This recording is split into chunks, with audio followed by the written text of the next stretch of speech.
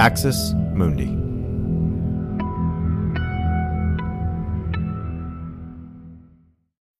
Sign up to The Economist for in-depth curated expert analysis of world events and topics ranging from business and culture to science and technology. You'll get the weekly digital edition, online-only articles, curated newsletters on politics, the markets, science, culture and China, and full access to The Economist Podcast Plus. The Economist is independent journalism for independent thinking. Go to economist.com and get your first month free. You're listening to an Irreverent podcast. Visit irreverent.fm for more content from our amazing lineup of creators.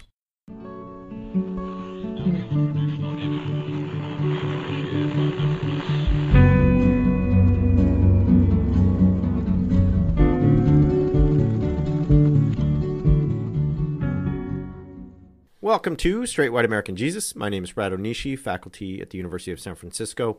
Our show is hosted in partnership with the Capps Center at UCSB. And today I have an amazing guest, and that is Dr. Matthew Taylor, who I'm going to tell you all about in a minute, because not only am I going to introduce you to Dr. Taylor, but I'm going to introduce you to a brand new series that we're going to be doing here on the Straight White American Jesus feed for the next few weeks, actually for over a month. And it's going to lead us right up to the 2-year anniversary of January 6th.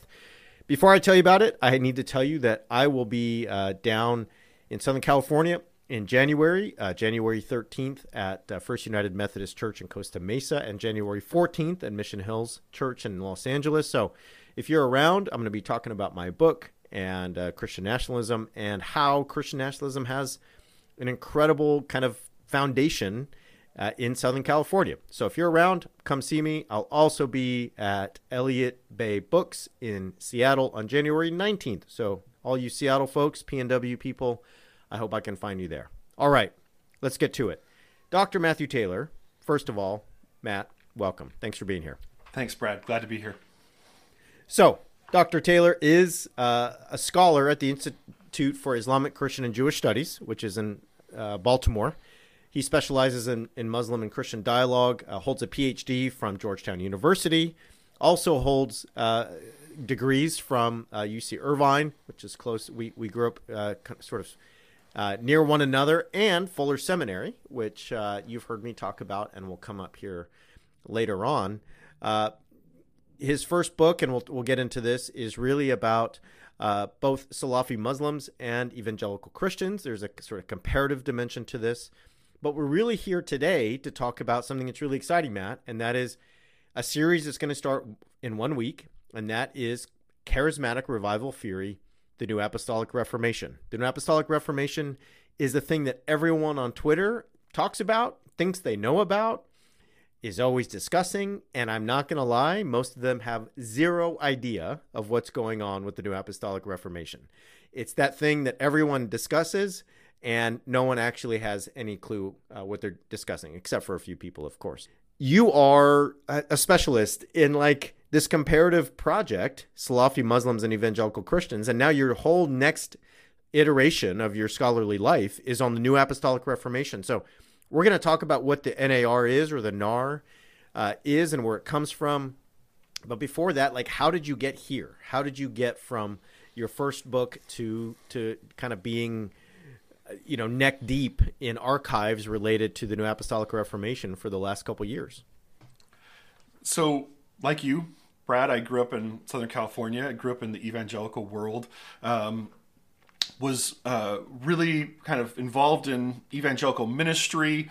Thought that was my whole life. And then as I started pursuing education, started growing, I realized I'm not really evangelical anymore. And along the way, though, I got really interested in Islam.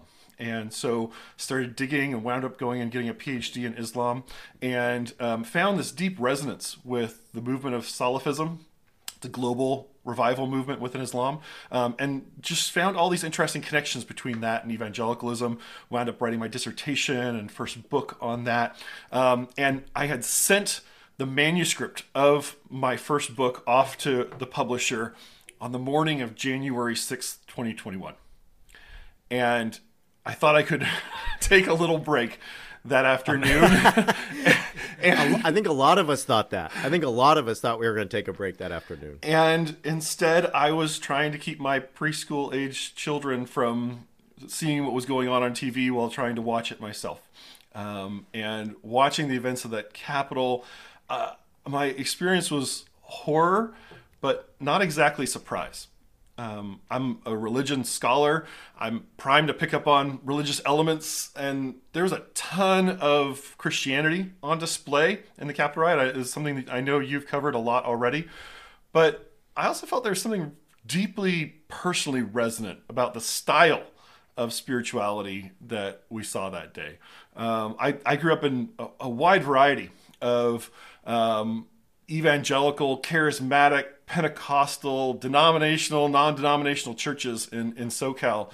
And I had a lot of friends and acquaintances, people I knew from way back in the day who are still friends on social media. And I'd seen this radicalization growing amongst these folks. People talking about prophecies about Donald Trump, Christian nationalism sentiments, and then this fixation with January 6th that was growing and moving more and more in that direction.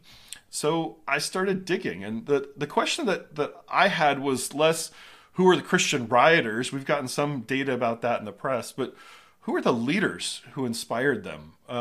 Who are the sources of the spirituality that we found on January 6th just exploding into view? And so I spent the last 2 years trying to decipher that. Who are the core leaders of this Christian Trumpist movement, and how did they help create the atmosphere of the Capitol riot? Thanks for listening to this free preview of our Swag episode. In order to get access to the full episode and so much more, become a Straight White American Jesus premium subscriber by clicking the link in the show notes. It'll take you like 2 clicks, I promise. In addition to getting access to this episode, you'll have access to the entire Swag archive, over 550 episodes. You'll also get an extra episode every month, ad-free listening, Discord access, and so much more. All that for less than $6 a month, and it helps us keep our flag up and continue to safeguard democracy from religious nationalism, extremism, and rising authoritarianism. Check it out. It's not hard, I promise. Thank you.